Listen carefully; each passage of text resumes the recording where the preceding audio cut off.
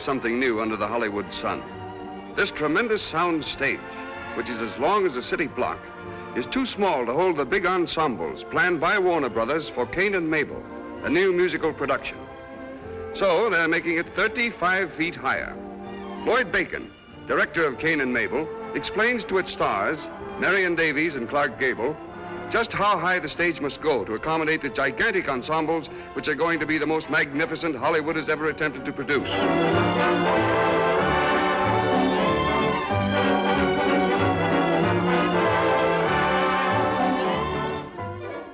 Hollywood Dateline. Ross May brings you the scoops for his radio program, Reitman for the Job.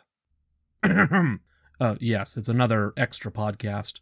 This will be short and sweet, but I wanted to talk about the sound stages Ghostbusters 1 and 2 filmed at, the Burbank lot owned by Warner Brothers.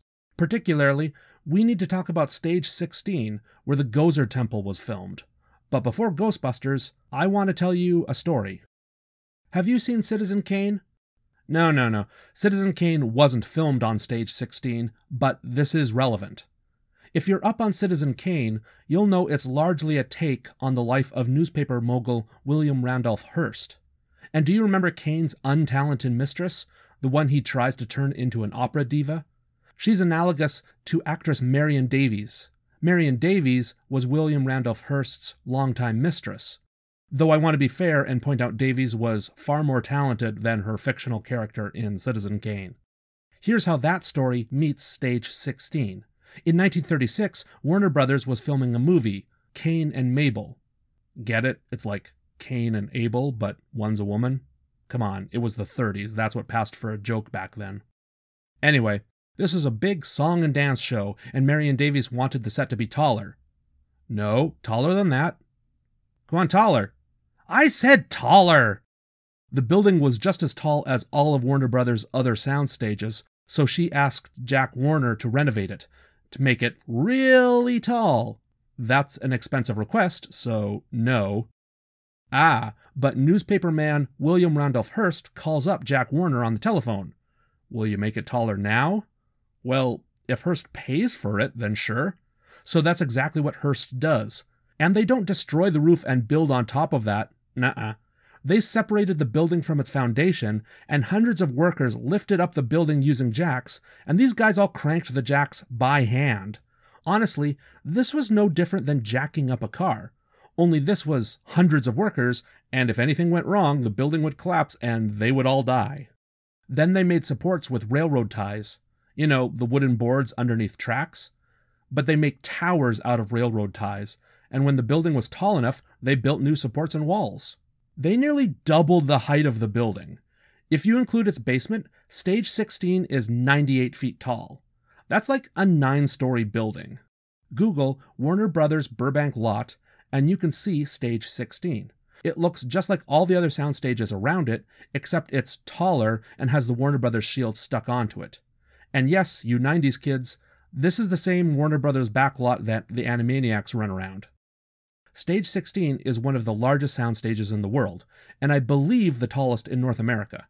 You can also fill its basement with water and film water scenes there. Musicals were filmed there back in the day. Heck, this is crazy. The drag race in Rebel Without a Cause is actually Stage 16. The horse racing scene in My Fair Lady is there. Steven Spielberg has filmed there. When I was talking about the film 1941, the giant Los Angeles set, with an entire riot going on, that was here. It's also the famous nighttime scenes with the T-Rex in Jurassic Park. That lawyer getting chomped down while sitting on the toilet? Oh yeah, that's Stage 16.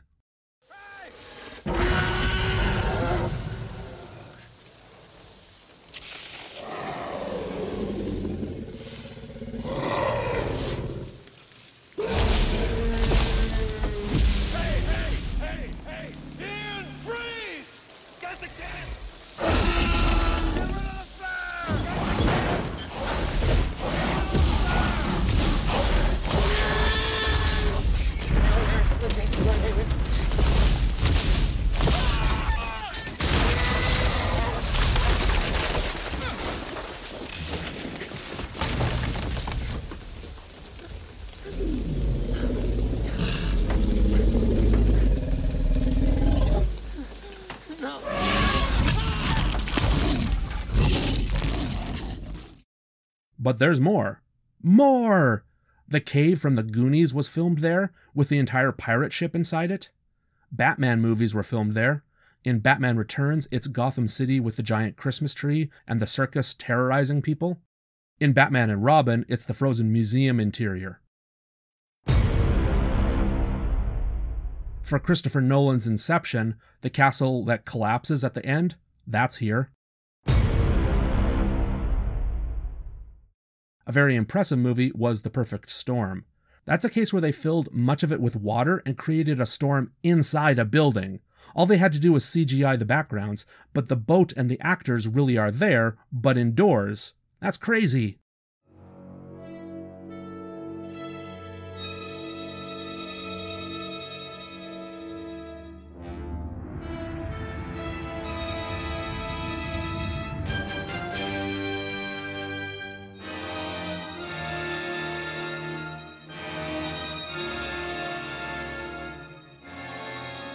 And yes, the Gozer Temple was erected on Stage 16, designed by the illustrious John Dekeer.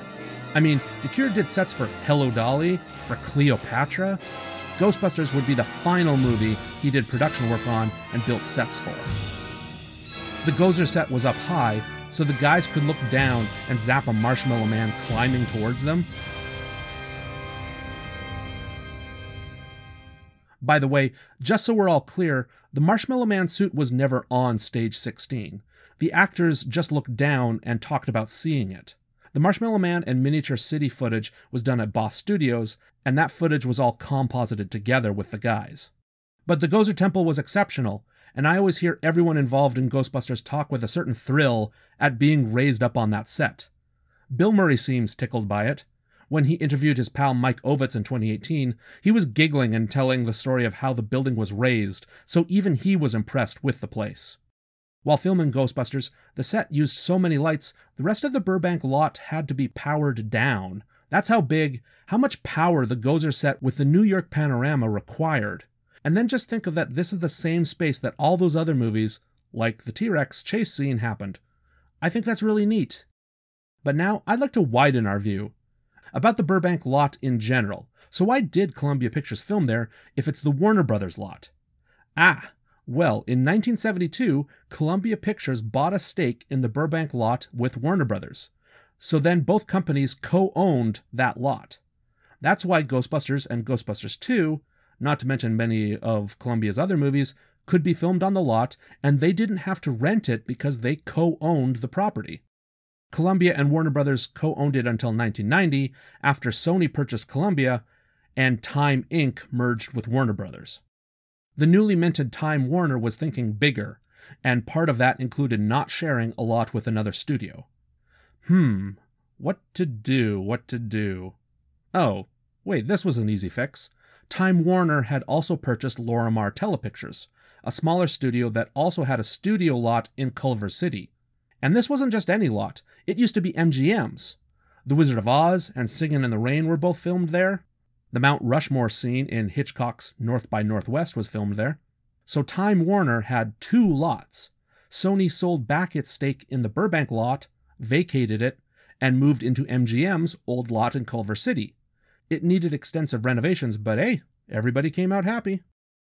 But back to 1984, and 89 as well for that matter. At the Burbank lot, aka the Warner Brothers lot, the Ghostbusters Productions built sets there because Columbia Pictures partly owned the lot. Stage 16 housed the spectacular Gozer Temple.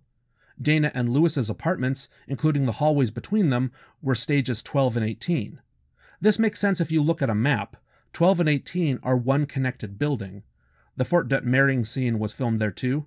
Thanks to Spook Central for pointing this out.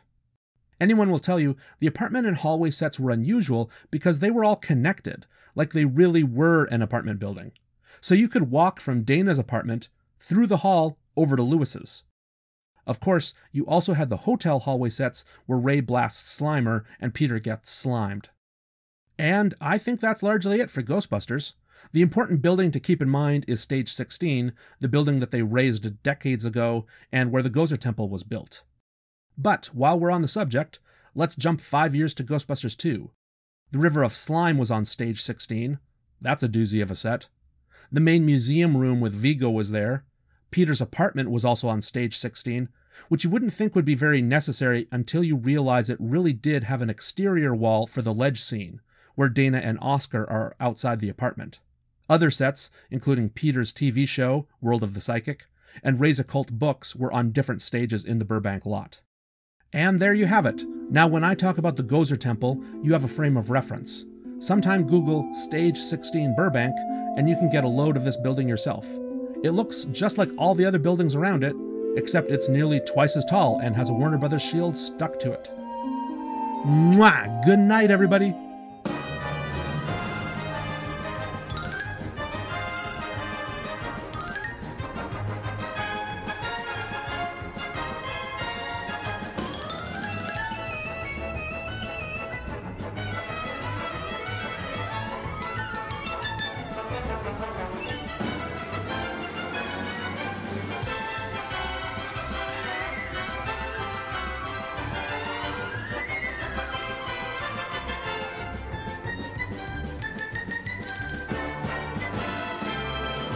Ross, I told you I'm not doing another bit.